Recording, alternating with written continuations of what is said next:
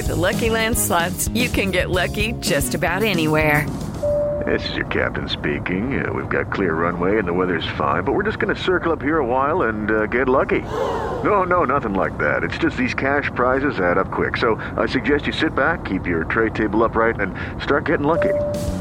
Play for free at LuckyLandSlots.com. Are you feeling lucky? No purchase necessary. Void where prohibited by law. 18+ terms and conditions apply. See website for details. Judy was boring. Hello. Then Judy discovered ChumbaCasino.com. It's my little escape. Now Judy's the life of the party. Oh, baby, mama's bringing home the bacon. Whoa, take it easy, Judy. The Chumba life is for everybody. So go to ChumbaCasino.com and play over 100 casino-style games. Join today and play for free for your chance to redeem some serious prizes. ChumbaCasino.com. No purchase necessary. Void where prohibited by law. 18+ terms and conditions apply. See website for details.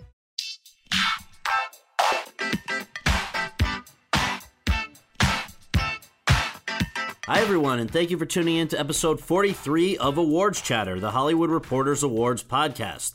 I'm the host, Scott Feinberg, and on this episode, I am so thrilled to be joined by a living legend, the great actor Joel Grey. Grey turns 84 next month, and he has been a performer for virtually all of his life. Talk about an eclectic body of work. On Broadway, this guy originated the role of George M. Cohan in George M. and the Wizard in Wicked, and he starred in well-received revivals of Chicago and Anything Goes. Off-Broadway, he was a part of the original production of The Normal Heart, which he later co-directed on Broadway. On TV, he starred in a host of movies and series, and one fun bit of trivia, that's him in the 1991 series finale of Dallas. On the big screen, his credits range from Man on a Swing and Buffalo Bill and the Indians or Sitting Bull's History Lesson to The 7% Solution and Lars von Trier's Dancer in the Dark. But, of course, there is one credit above all others that people associate with Joel Grey, and really few actors have ever been as associated with a single part as Grey is with this one, the MC in Cabaret. He won a Tony for the Broadway version in 1967 and an Oscar for the film version in 1973, which is why it's so appropriate that his new memoir, published last month by Flatiron Books, is called Master of Ceremonies. It movingly recounts not only his professional journey, but also his personal one. His difficult childhood, his marriage to actress Jo Wilder, which lasted from 1958 through 1982, their children together, including Chef James and actress Jennifer, who you know from, among other things, Dirty Dancing. And perhaps most interestingly, his inner turmoil over the secret that he kept for the first 82 years of his life, namely that he is gay. He came out of the closet in a 2015 interview, and in this book, as well as this interview, he sheds light on what led up to the decision to go public with that information, and what his life has been like since. So, without further ado, let's go to that conversation. Welcome and bienvenue, welcome. Français, étranger, stranger. Glücklich zu sehen, je suis enchanté. Happy to see you, bleibe, reste, stay. Joel Grey, welcome, or I should say, willkommen to The Hollywood Reporter, and thank you so much for doing this. It's an honor to have you, and we are obviously going to encourage people to check out your terrific new memoir, which is appropriately enough called Master of Ceremonies. What could they mean by that?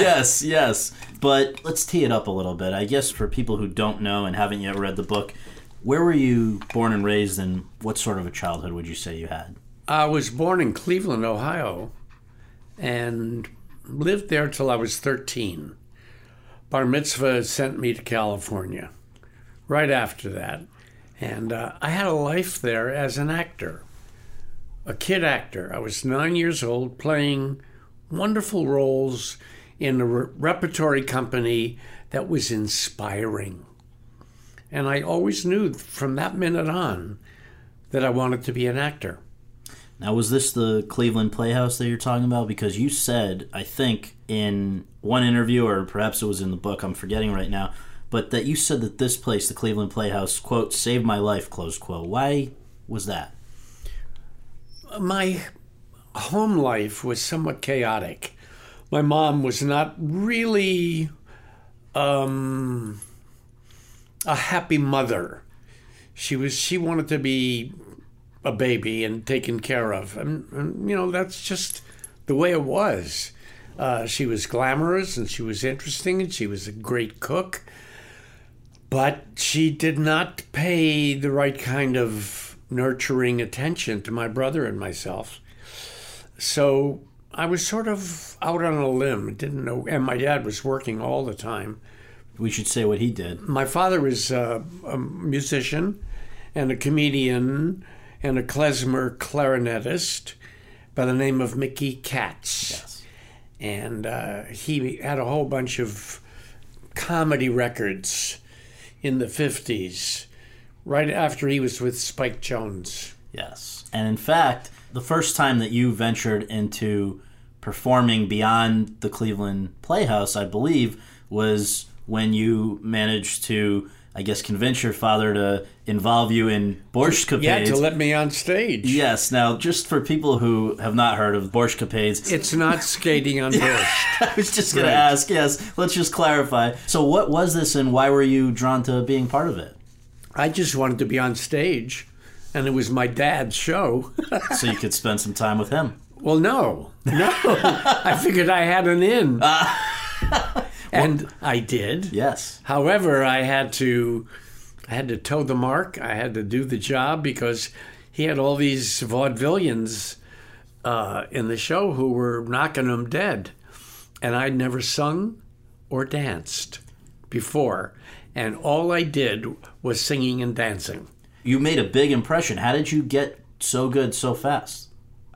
I faked it. You faked it? That's the trick of this business, right? I'm not kidding you. I learned later on in life, I went back to school, studied dancing, and I still would if I needed to, and singing for the rest of my career became a part of my life, was to become as good as people thought I was. This sort of experience with Borscht Capades catapulted you into some big stuff by the time you were still in your teens. What were some of the highlights of the various performances and travels and things that you did in your teens even? Well, probably the first was the Copacabana, where I auditioned on a midnight show. I didn't know what I was doing. And William Morris had some people writing material for me. And I would go out there, I promise you, just terrified, do it, and the audience liked it. So the next thing I knew, I was on a plane to Chicago to open at the Chez Paris. And then I played a whole bunch of clubs and ended up at the London Palladium. Mm-hmm. And I did, some important stuff like that, but I hated it. I hated the whole idea of having to stand there and maybe make something up, because my training was you never ad-lib in the legitimate theater. When you talk about your training, you're going back to the Cleveland Playhouse. That's my solid rock. Yes. That's where I began, and that's where I still focus and compare and consider whenever I'm doing anything today, including this book. Yes. What you were bristling against, I believe, was the idea that you were only a song and dance man, that there was not legitimate... I had no idea that it would end up being used in some way against me. Because when I tried to get back to the theater and audition, there was a kind of highfalutin, drama is drama, and nightclubs are, vaudeville are way below that art form. And it took a long, long time for me to show them. First of all, I needed something to show them in. Right. And that turned out to be Stop the World, I Want to Get Off. So before we talk about that, though, I want to ask, in the 50s, you appeared in a few movie musicals, right? But these were not especially high-profile parts, especially high-profile films. But was the idea of being in films something that excited you at that time? Oh, yes. Oh, I wanted to be Mickey Rooney, Fred Astaire. So what were Gene Kelly. Of course. What were those early movie credits like for you? Not very good. Yeah. However, I never got nailed for it. The movies got nailed. Right. But they often said, this kid's got something. Yeah. But that something was not my next job. So one side question we should talk about, when and why did Joel Katz become Joel Grey? Well, it actually started in the Borscht Capades because I asked my dad to not introduce me as his son because I thought I would be cheating and I would never know if I was any good because if I was the boss's son and that's how I got the job. So what he would say, Danny Kaye was an idol of mine, so he just called me Joel Kaye. Here he is, ladies and gentlemen, the juvenile star of Borscht Capades, Joel Kaye. And then, at the end, after I did my job, he said, Joel's mother thanks you, his aunt thanks you, his brother thanks you, and I'm his father, and I thank you too. And the place went cuckoo. That's great. That's great. Was, though, another consideration, either in that decision or just in anything along the way, anti-Semitism? Were you encountering anti-Semitism as a kid? I felt it from the earliest age. I remember hearing my dad talking to my uncle about Franklin Roosevelt sending the Jews back.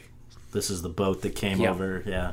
And also about those little boxes that we would take to collect money for trees in Israel. Mm-hmm. And I thought, why? And is that supposedly maybe a safe place that we might have to go to? Mm-hmm. Mm-hmm. So I felt it, and I felt anti-Semitism really very early. And bullying in general, I mean, you write about being, sort of a physically smaller guy. Yeah, I'm very big now. You and I could both use a little bit of height, but we don't need it. We don't need it. We're okay. But do you think that in any way the kind of BS that you have to deal with as a kid shaped the personality that you've had ever since in terms of, how do you feel it has? I imagine it must, right? How could it not? Everything that happens to you and everything that you do becomes part of who you are and what kind of art you make, that you need to make, mm-hmm. and that you end up making and that you pursue. So maybe it made you refuse to accept no for an answer in terms of you're not going to just do song and dance. And I guess this brings us back to what you were referring to, Stop the World, I Want to Get Off. This is a musical you were touring with. And what happened while you were doing that really changed the direction of your life? Well, it was a role that needed a song and dance man, but it also needed an actor. And that was the place where I really knew what I was doing. And I got to do it. And we played in Los Angeles, and Hollywood went, really was very supportive. And I played it on Broadway, and I toured the country. And I thought that was the turning point for me to then get my own part. Because I had been replacing Tommy Steele, Anthony Newley, blah, blah, blah. On Broadway. On Broadway. Right.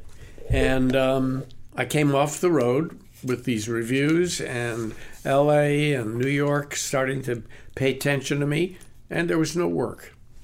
None. I had 2 children, a beautiful wife, a couple of bills to pay, and I had no work. Even after all this success with Stop the World, right. I Want to Get Off. It did not engender an immediate play, I thought. Mm-hmm. And so what actually disabused you of that notion that it wasn't doing anything for you?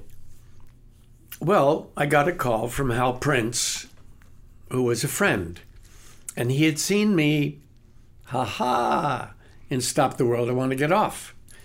And he knew he had some idea that that character in that show and the character in Cabaret had something to do with each other.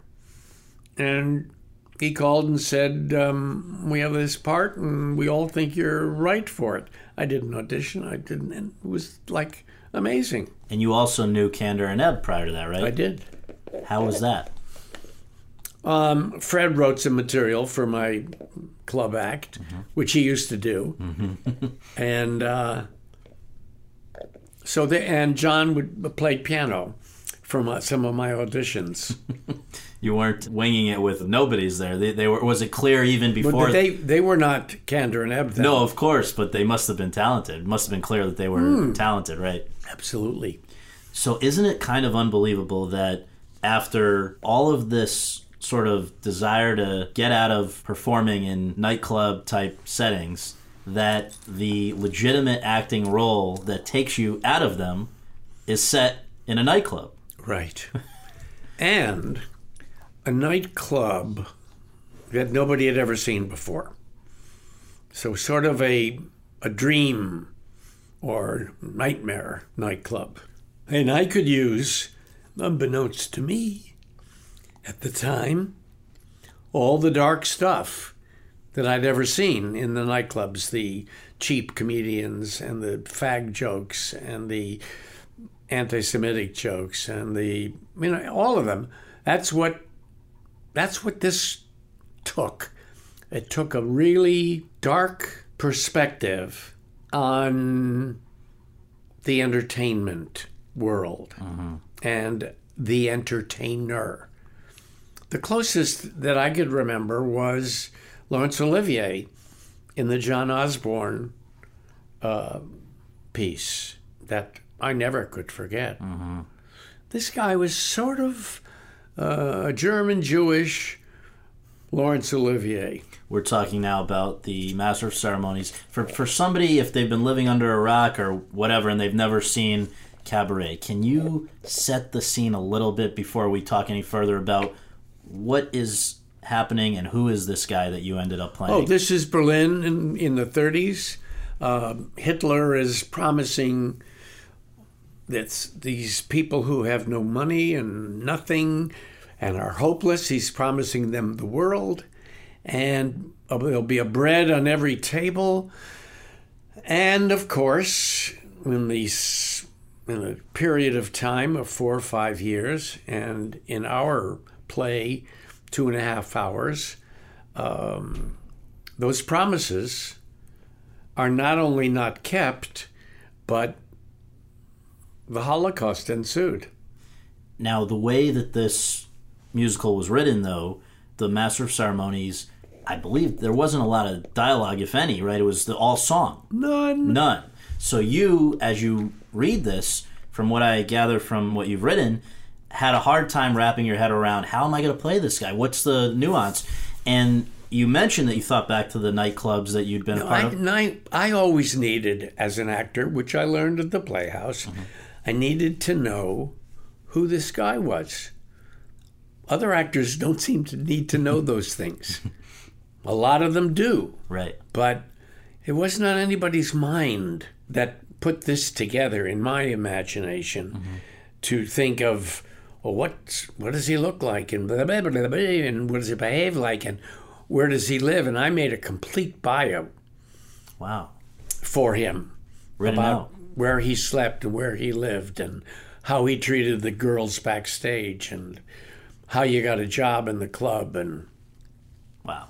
Sleaze. Or as Bob Fosse would say, Mr. Porno. That was his nickname for me. Really? Actually, he should talk because he too had come from burlesque. Well, one thing that I found really interesting was that it wasn't just nightclubs generally that inspired the way you played that character, but particularly one that you had seen, I guess, when you were very young, right, in St. Louis. What was it about this guy that stuck with you for 20 plus years? He did everything that I detested in terms of currying favor from the audience. He would tell the worst jokes, the most obscene. He would practically take his pants down to get a laugh. And I thought, this is the worst thing I ever saw. And the worse than that was that the audience loved it, loved him, even though he was sort of dangerous. So this guy just revolted you. It wasn't even that... And then I forgot all about him. However, he was someone that was mildly famous, by the way. Really? Like today, would people know the name? Some people. Older people. But why protect the guy? Oh, why would I... Why not call him out? Why? Well, he obviously made a terrible impression on you, and he was... He was very successful. No one felt about him like I did. Yeah, but you're saying he was going around making fun of gay people and all kinds of... Yeah, but that was even Milton Berle. Yeah. That was the way it was. Right. But this guy was a little further. So how was that something you could employ when playing Master of Ceremonies? How did you incorporate that? I did every rude thing I could do that I would never think to do. And the first time you tried that, though, was at rehearsal? Yes, a run-through. Run-through. Before we went to Boston. And I had not found the man. And I thought just before we began that run-through, I said, what if he was like that guy? And I said to Hal Prince, who was going into the audience with his little notepad to take notes, I said, I have an idea. Can I try something today? He said, sure, go ahead. And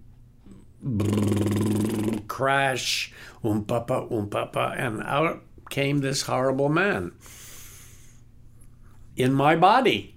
Doing what sorts of things that weren't previously a part of the character? Oh, well, lifting up the girls' skirts with his cane, making obscene gestures, putting his nose down girls' breasts, just being disgusting.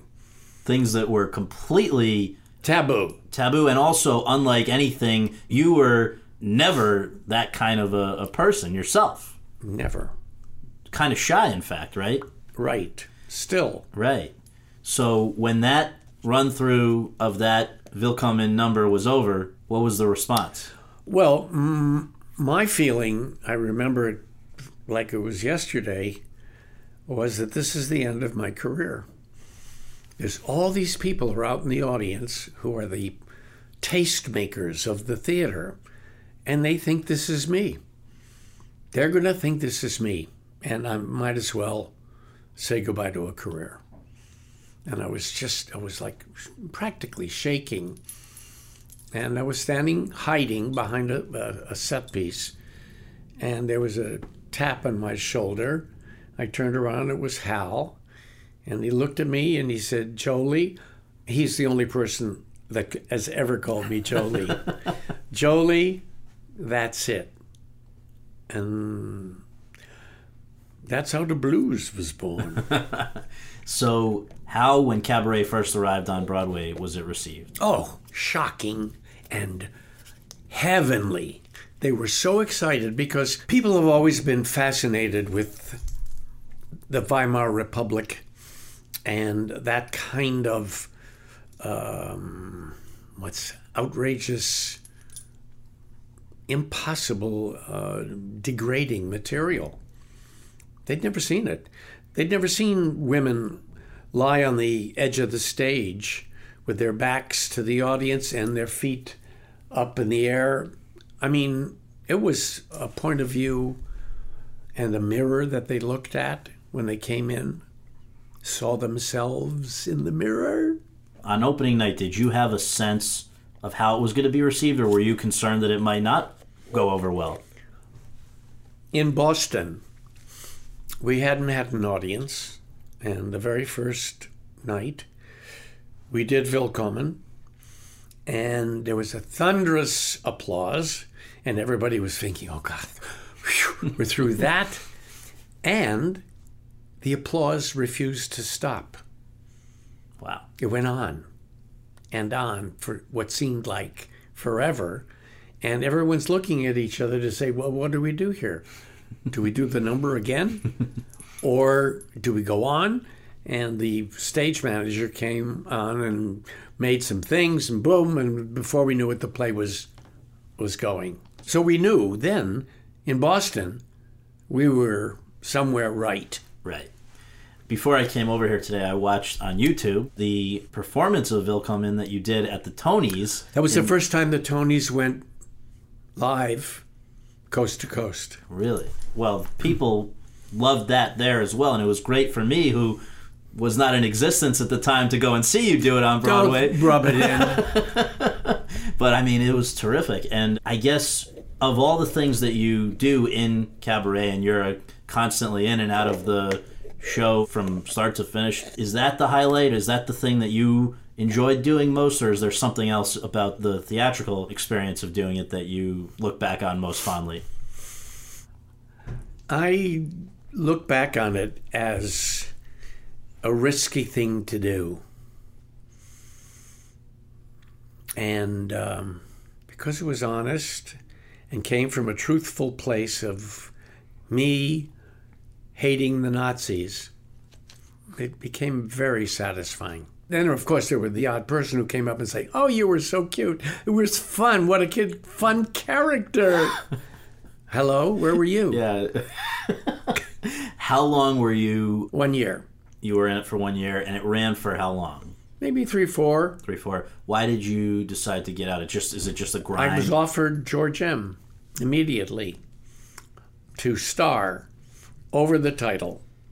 First time. Mm-hmm. And I loved Cohan, and I loved Jimmy Cagney, and I thought it was, a big risk. And coming off at Tony. And coming off of something so safe. Yes. Which was, I was also offered the London Company at that same time, which I had to turn down. Mm-hmm. But I did the right thing. Mm-hmm. So 6 years after... I think. Wait a minute. Well, don't second guess yourself. What do you think? So 6 years after Cabaret hit Broadway, there's now this movie version. What was the first inkling that you had that this was happening? I knew they were working on it. Kander and Ebb, and Jay Preston Allen was working on a new screenplay. And we had heard these rumors that there were going to be no musical numbers that there were in the play, like book numbers.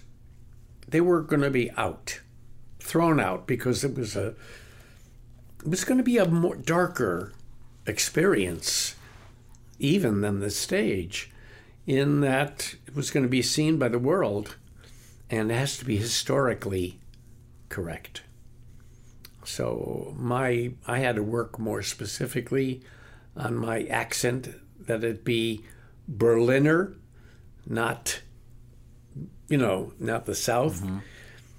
And it was just a very different experience. Well, let me ask you, was it always clear that you would be a part of it because of the film version? Because unfortunately, as we know, all too often Hollywood takes for granted the people who were doesn't hire them. Right. Well, I knew the producers and some of the other people, and they were being very hush-hush about everything, about auditions and blah, blah, blah. And finally, one day I looked in the trades and I saw that Bob Fosse was meeting with Ruth Gordon about the MC in Cabaret. Ruth Gordon, 70-something-year-old woman. Did you think it was a typo? No. Well, I know she's an unusually brilliant and unique star, and that could have happened. Mm-hmm. And then he was seeing a couple of other people, and then there was no talk about it at all, except that every time my agents spoke to him, he said he doesn't want to have anything to do with the Broadway production. Bob Fosse. Bob Fosse didn't want, and why would that be if that's what made it a hit? Oh, no, but he wanted to put his own. That's natural in a way and correct. So it came down to, I think, 6 weeks before shooting, And he walked into a meeting, according to Marty Baum. Marty Baum running the studio at that time? Yeah, ABC Pictures. He said, okay, everybody's here. What do you have to say, Bob? He said, well, it's simple. It's either Joel Grey or me. And there was silence, and Marty Baum said, then it's Joel Grey.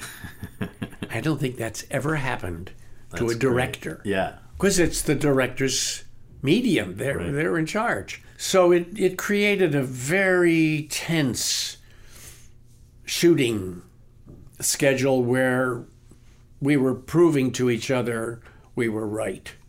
And you knew going into the production of the film that he had not wanted you? Or you only learned that later? I knew. You knew it then? Absolutely. And did you and he eventually get past that, or was it tense throughout? Tense forever. Really? Mm-hmm. Even after the Oscars. So people talk about him like he was some sort of a genius. Do you see that, or do you feel that it's been overemphasized? Because in his dealings with you, he was less than wonderful. But the work... Well, but the work stood for itself. And it was a collaboration. So you can forgive his flawed personality and still feel that he brought a lot to the table. My God. He's a genius. There's that word. There it is. I mean, the movie is an absolute gem. Yes. From a directorial point. I just am so proud to be in it. Do you remember when you first saw it? Mm-hmm. You mean first? First saw the film, yep. I saw, what did they call an assembly? Yes, yeah, like a rough cut. A rough cut. And all of the numbers, 5 big musical numbers, were cut into bits. There were beginnings, middles, and ends, but they never played to their potential. They were never numbers that were complete. And he got his wish. He, fucked it up. I mean, he didn't think he was doing that. Right. He thought, I'm an auteur, and this is my film, and I'll do it the way I want it. And of course, I was decimated. And I called Marty Baum, and he said, oh, yeah, I know, I saw it last night. He says, that'll never be shown like that. I guess they had to let him show his cut. Right. And so it was quickly restored. Yeah. This may be an impossible question, but in your view, how does the show versus the film compare? They're really totally different animals. The Broadway theater has a magic and a kind of mystery that you can't get in any other form. But film takes you to another place that's equally great. So I was lucky. What was it like working with Liza Minnelli? It was heavenly. Heavenly. She was funny. Right. She was smart. She's a great actress. And it's a gorgeous performance. Right. And I love her to this day. Let's talk about the Oscar nomination and the win. Did you see those things coming, or in all honesty, or was it a surprise to you? The Oscars? Yeah. Oh, no, I was sure Pacino was going to win. I mean, I just thought, first of all, Hollywood is much more respectful of a straight movie than a musical. Mm-hmm, mm-hmm. And his performance was perfection. And it was the lead. Yes. I thought there was no way. And then when Diana Ross said, and the Oscar goes to Joel Grey. What was your reaction? I went crazy. Yeah. I was so happy. And you guys really kind of had an unbelievable night because it was you winning, it was Liza winning, it was Fosse, yeah. And then almost The Picture, but that Godfather took you out there. Question I have about the Oscars is, on a personal level, did that mean a lot to you? And also, do you feel that it impacted your career thereafter? Yes to both questions. So, why? No, there was more film work. There was even more theater work of a broader spectrum. It was all good.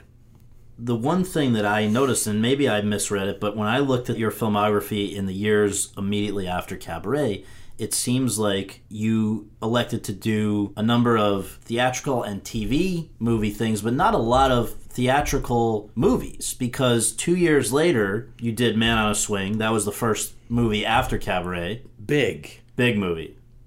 But then, only 2 other movies, granted, very good movies, I think most people would argue, Buffalo Bill and the Indians, and then also the 7% Solution. But that was, for the 70s, that was the theatrical movie extent of it. There were no parts that I missed that I thought I might have wanted. That's what I wanted to ask you. So do you think that... I don't think there was much out there for me. Why would that have been? I don't know. I'm weird. But, I mean, maybe, do you feel like in any way, and obviously it seems like overall Cabaret was a wonderful and maybe the most wonderful experience. Also, I think maybe where you're going is it was so specific. Yes. That, he's that guy with all the makeup and blah, blah, blah. Right. Like a bit of a strange character. Yeah. Because, and really when you think about it, how many actors are more associated with a single part than you are with the MC? Not that you haven't done a lot of other great things, but when somebody says Joel Grey, it immediately comes to mind, right? To this day. Okay.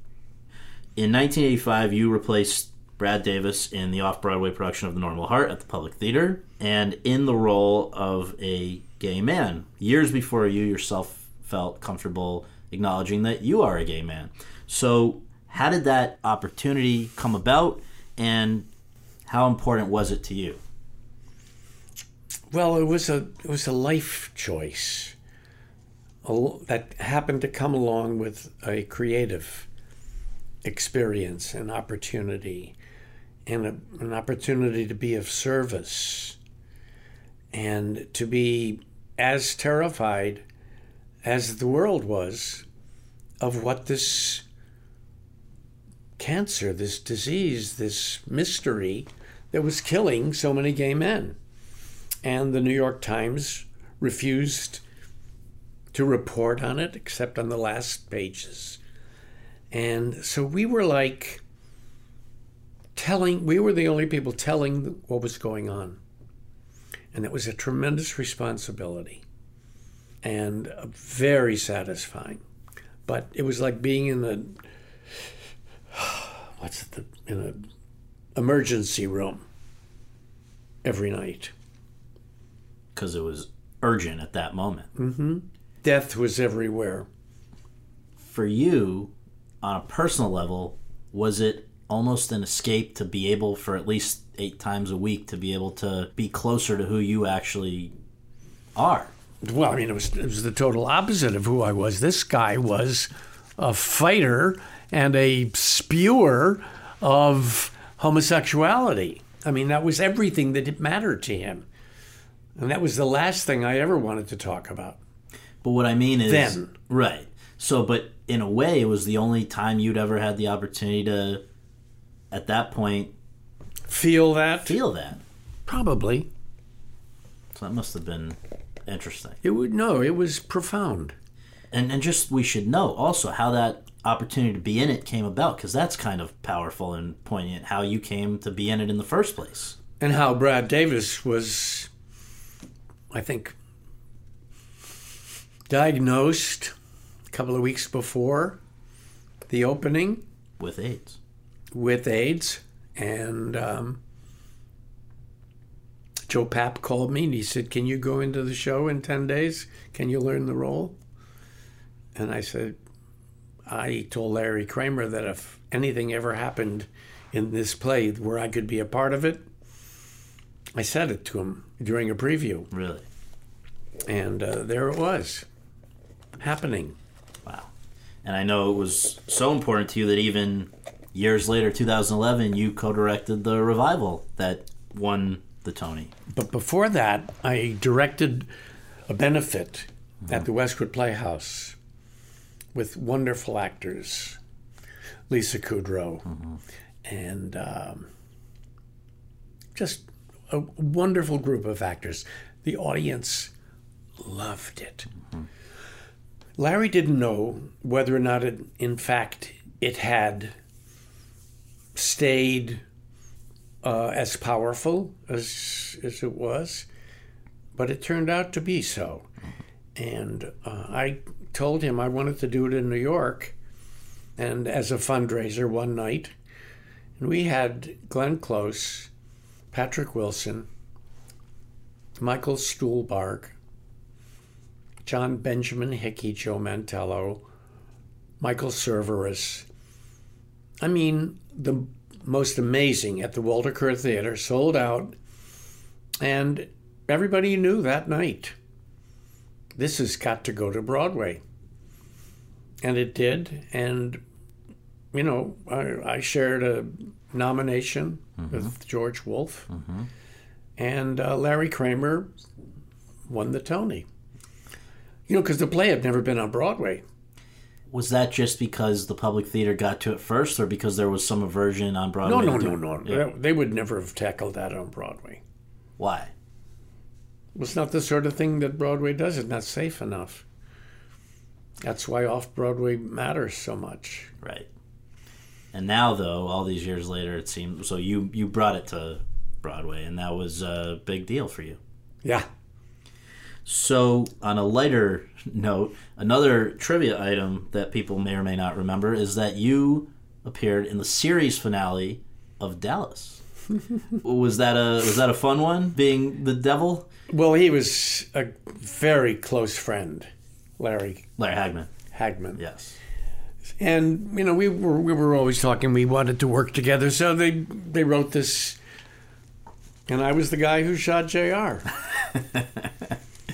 In 1996, you returned to the world of Cantor and Ebb in the revival of Chicago, playing Amos. Cellophane, Mr. Cellophane, should have been my name, Mr. Cellophane, 'cause you can look right through me, walk right by me, and never know I'm there. That's great. Now, you originally said no to that, right? Well, the original production was not very satisfactory to me, nor was it a success. And it was played, this character was played by the total antithesis to who it is I am and what it is I do. First of all, the guy was 6'6", and sort of a schlob, and dumb. And I didn't think that those were qualities that I could embrace or have an audience believe in me. So I had another idea about it, and Walter Bobby and Anne Reinking stood behind me. We did it, and it was so much fun.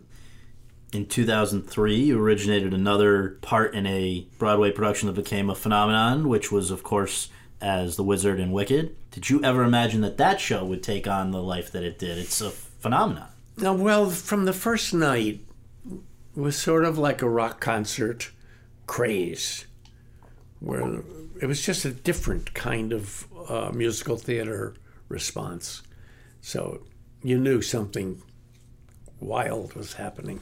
Did people, including you, realize at that time just how capable and tremendous Kristen Chenoweth and Idina Menzel are, or was it really that show that made people kind of appreciate them, do you think? That's a good question.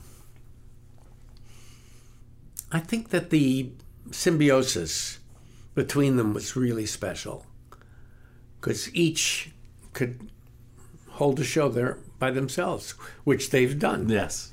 But together they were knockout. Amazing. In 2011, you were part of a Broadway production that you've described as your favorite working experience. Now, that answer may have changed over the years, I don't know, but this was the revival of Anything Goes. Why was that so special? It was just fun. And I was one of the fun players with a kind of a great number, with a performer that I adored and still adore. And we just had so much fun. And it wasn't all on me. You know, it was like being back at the Playhouse, being part of a company. Absolutely. Films have been less a central part of your life in recent years, I think, but those that you have made are interesting. And, you know, everything from Soderbergh's early film Kafka to the memorable kind of cameo in Lars von Trier's Dancer in the Dark and others in between. Is there any rhyme or reason to how you pick or wind up in the films that you do? Probably not. Probably not. You know, sometimes I see it and they don't, and vice versa. Mm-hmm. I was up for a part in a blockbuster. Turned out to be a blockbuster. I thought it was going to be. Mm-hmm. And I met with the director, and we had a walk on the beach to discuss this character and everything. It was going to start shooting soon. And 2 days later, I saw someone else's name in the trades. And I never, I mean, it was... How recently? Oh, no, long time ago. Long time ago? Yeah. And no answer for why that happened? No. That's Hollywood for you, right? That's crazy. I think that happens more often than we know. Yeah, yeah. Well, you know, for some people, they can't bear to reject you. Yeah, interesting. Well, with our remaining few minutes here, I just want to ask some big picture questions. Why in January 2015 did you feel the time was right to tell the public via People magazine something that I believe you'd told your friends and family for a number of years but never spoken about openly, which is that you're gay? I didn't ever think it was important or relevant, particularly. I still don't, particularly, but I think it is important on another level. And that is that if one young person, who maybe admires my career, feels a kinship with me, and more positive about themselves, it's worth it. Had something preceded, though? Why January 2015? Was there something in your life or in the world that I knew I was going to write this book. Okay. I think that was probably very much on my mind. And this book was going to tell my story. The idea of doing a book like this, where it's in some ways confessional, in some ways revisiting your darker moments of your life, all kinds of things. Was there another book that maybe inspired you to write it in the way that you did? Andre Agassi. Open. I read that a couple of years ago, and I don't know why I identified so strongly with it, but the pain of practice and the pain that was inflicted on him to be good, and that pressure, that I could relate to. And his difficulty with relationships, and then ultimately living his life. I thought it was beautifully written. And I thought, wow, if I can feel something for this man that I don't know at all, that there's some similarities in our lives. What was the process of writing the book like for you? Was it enjoyable? Was it stressful? Was it cathartic? Was it painful? Yeah. All of those things. It was all those things. You want to get any more? I'm sure there are plenty. You felt, though, that it was... I mean, it took how long? About 3 years. And you've said to me before that a lot of the rest of your life had to sort of go on hold during that time. Yeah. And I knew I would write a book forever. And I think I remember always thinking that was the title, because it was about mastering something more than a play or a character. But it was about all the different challenges and difficult experiences that I was to experience on my way. What's been the most interesting, meaningful feedback that you've received since you've put the book out into the world? That it's beautifully written. Because that's a new thing. And I have a co-writer who worked with me, whom I liked very much. But it ended up sounding like me and being my story. One thing that people have, and in reading a lot of the different articles that have been written since the book was published, a topic that obviously many of them focus on a lot is the discussion of your sexuality and how you discovered. Well, it's a big discussion today. Yes. In this year. We had Tab Hunter here as a guest not that long ago, and he talked about how in his memoir and then in the subsequent documentary that was made of it, he's not comfortable with the idea of labels. He does not see himself as somebody who wants to be out front sort of pushing any sort of message in particular. In fact, his partner said Tab came out of the closet to write the book and ran right back into it. So I wonder for you, is this conversation that it's provoked something that you're comfortable with? Yes. The answer is yes. I feel no different. I'm the same guy. But I don't feel that little bit of not saying who I am. That little bit of part is no longer there. It's just, buh. You know what I mean? Duh. Yeah. Of course. I'm this, and I'm this, and I'm this, and that's what I do, and I feel included. And the sky didn't fall. Far from it. Far from it. It's probably felt great. Have you seen Hamilton? Got to ask you what you think about that. Perfect. I've seen it twice. Can't wait to see it again. What makes it so great? I mean, very few shows have ever broken through in the way that this has. Why is that? Well, it's so new. Cabaret shared that. It was very outrageous. People never seen anything like it. And the same with Hamilton. And his form of music that I thought, I don't think I'm going to be able to take this. And 15 minutes later, I'm totally with the story. Broadway generally today, do you feel it's in a good place? I mean, you were, I think, in the first Broadway show that they charged $50 for a ticket for. Today, people would kill to be able to pay $50 to go see a Broadway show. Do you think that the way it is, the quality of the work, and also the scene itself, is it in a good place right now? I don't know that I'm the person to make that decision, because my mind is very far from that. But I'm going to try to direct a couple of things in this next year. For Broadway? Maybe.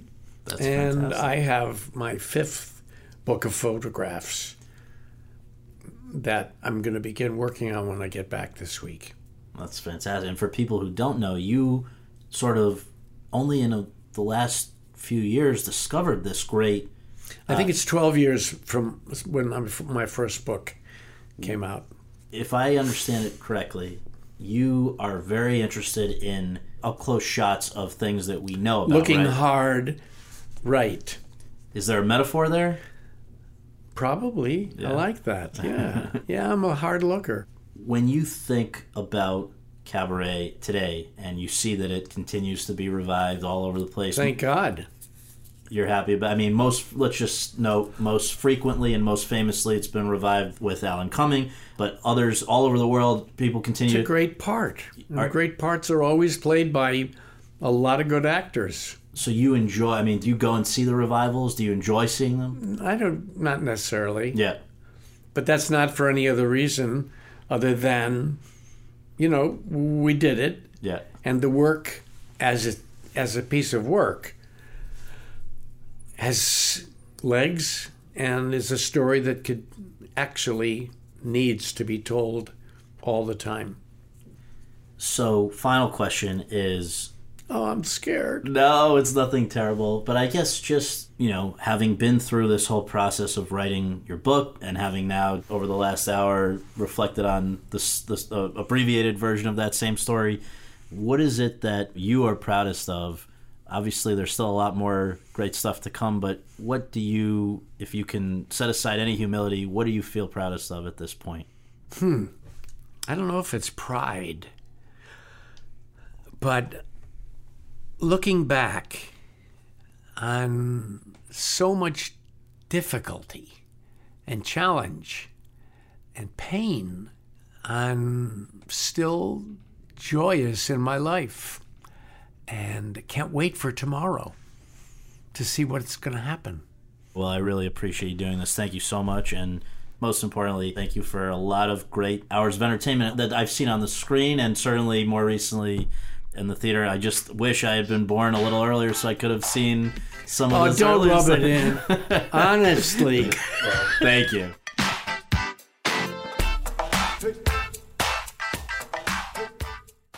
With the Lucky Land Slots, you can get lucky just about anywhere.